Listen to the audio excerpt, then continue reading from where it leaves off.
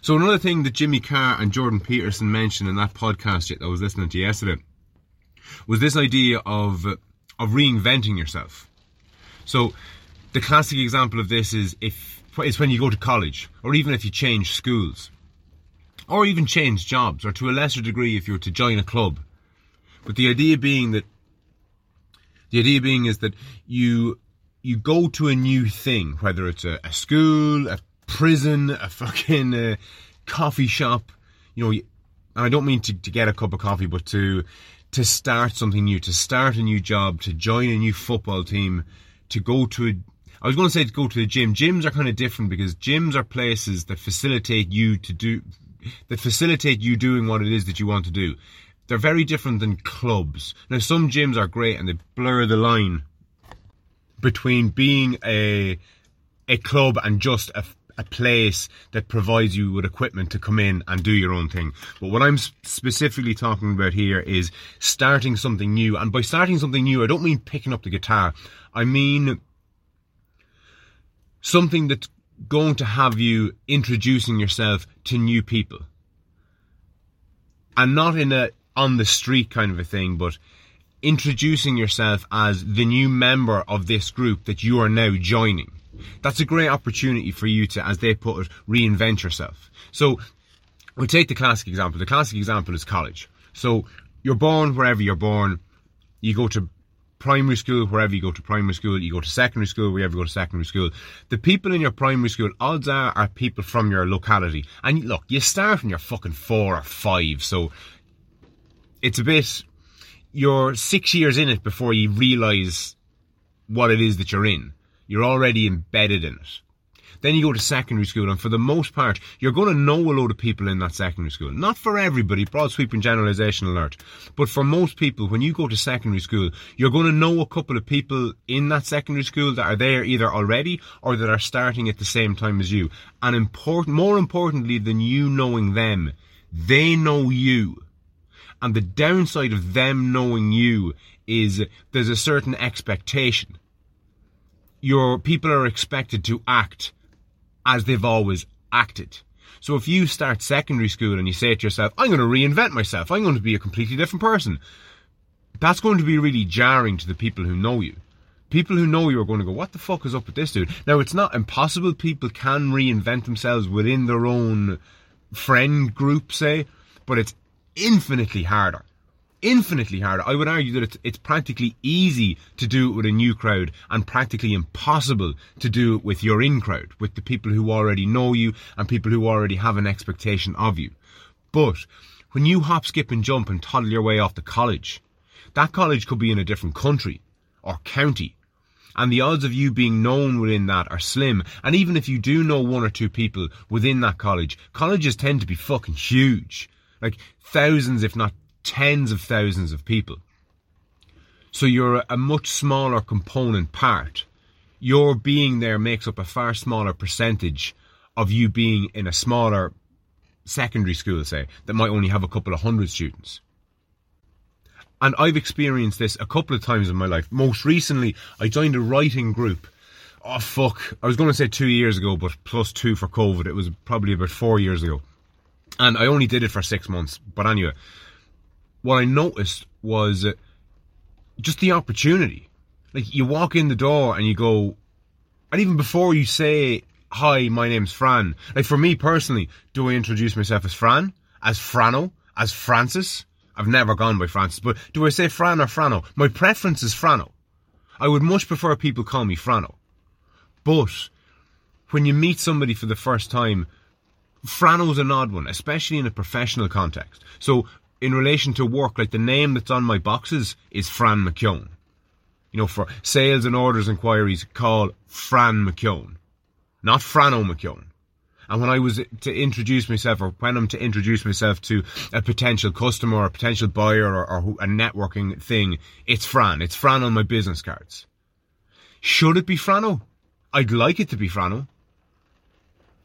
Which is a weird one. I have a weird juxtaposition there in my head. And again, my take on what Frano represents and what other people deem it to represent are two completely different things, and that can be often at odds. And there's a cornerstone of what I'm talking about here in relation to that. There's what you project and there's what you're perceived as. But getting back to starting something new or joining a new club, you really get a prime opportunity to reinvent yourself, because you get to put your best foot forward, or maybe even not your best foot forward. Maybe you get to put an experimental foot forward. Maybe you get to test the waters. And one thing that's kind of populating my mind at the minute as I speak, what's essentially coming out of the wash, as I keep fucking seeming to say, is the idea that you don't put all your eggs in one basket. And what I mean by that is, let's say for argument's sake, you've always dreamt of joining a martial arts club, and there's one in your town. Now again, I'm exaggerating to make the point here, but hopefully you'll stay with me on the sentiment. Instead of joining that club, like, put it this way, if you're happy in yourself and everything's great, join the club and be yourself and just introduce yourself the way you always have and everything's grand. But if you're keen to reinvent yourself, I wouldn't go somewhere that you'd love to stay for years. You're probably better off, or it might be a good idea, to pick something else and try out a personality nearly. I suppose this is only really specific to people who want to reinvent themselves. Because I'm 38, I don't particularly want to fucking reinvent myself at this age. But a lot of younger people, and maybe even older people than me, aren't happy with who and what they are. I'm quite comfortable with who and what I am. Thankfully. I wasn't always, but I'm fucking getting better at it. And the more that I express myself, and the more I become myself, and the more that I better understand myself, and by default better understand other people, the better able I am to navigate in the world, and the better my fucking standard of living has been. My psychological standard of living. I don't mean the amount of money that's in my bank account. I mean the amount of money that's in my fucking own mental reserve. Because the amount of self-worth that we have, like, we broadcast that to everybody all the time. And we have a weird sixth sense, us humans. We can... like, when you meet a really, really confident person, they don't even need to say hello. You can tell they're confident by the way they walk towards you, by the kind of eye contact they give you. And if you're not particularly adept at noticing these things, you'll definitely notice when somebody is crippled with anxiety. Because for a start, they won't even fucking look at you.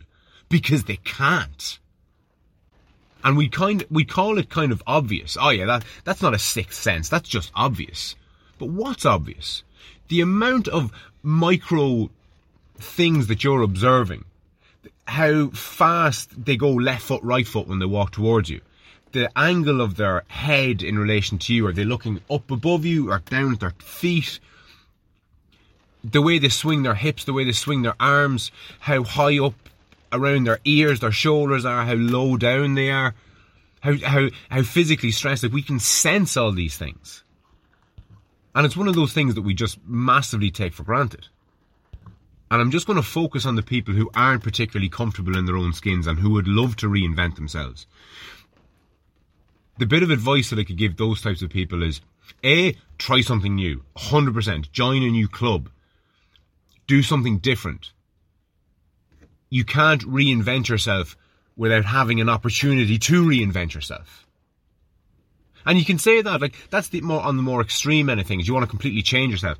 Let's say if you just want to tweak yourself, maybe you just want to improve yourself. Because most of us, myself fucking foremost, are all about self-improvement and just getting better at fucking everything, a wide range of different things. But you're not going to get better at anything without giving yourself the opportunity to get better at anything. And starting something different, joining a new club in particular, joining anything that's going to have you introducing yourself to new people, even just a networking event. Like, for me personally, it depends very much on what it is that I'm doing, but who do I introduce myself as? Do I introduce myself as a father, a business owner, a martial artist, what is it? But the beauty of meeting new people and putting yourself in a position whereby you have to explain yourself to somebody who doesn't know you from Adam, and that's the key part. They can't know you at all. If they kind of know you, then they kind of have a handle on you, and there's a kind of an expectation. But when you meet somebody who's never seen or heard of you ever before, you get a real opportunity to put forward the type of person that you essentially want to be. Now, I'm not talking about lying straight to somebody's face and telling them that you're this wonderful person when you're really not. But it's just an opportunity for you to redefine yourself on your own terms.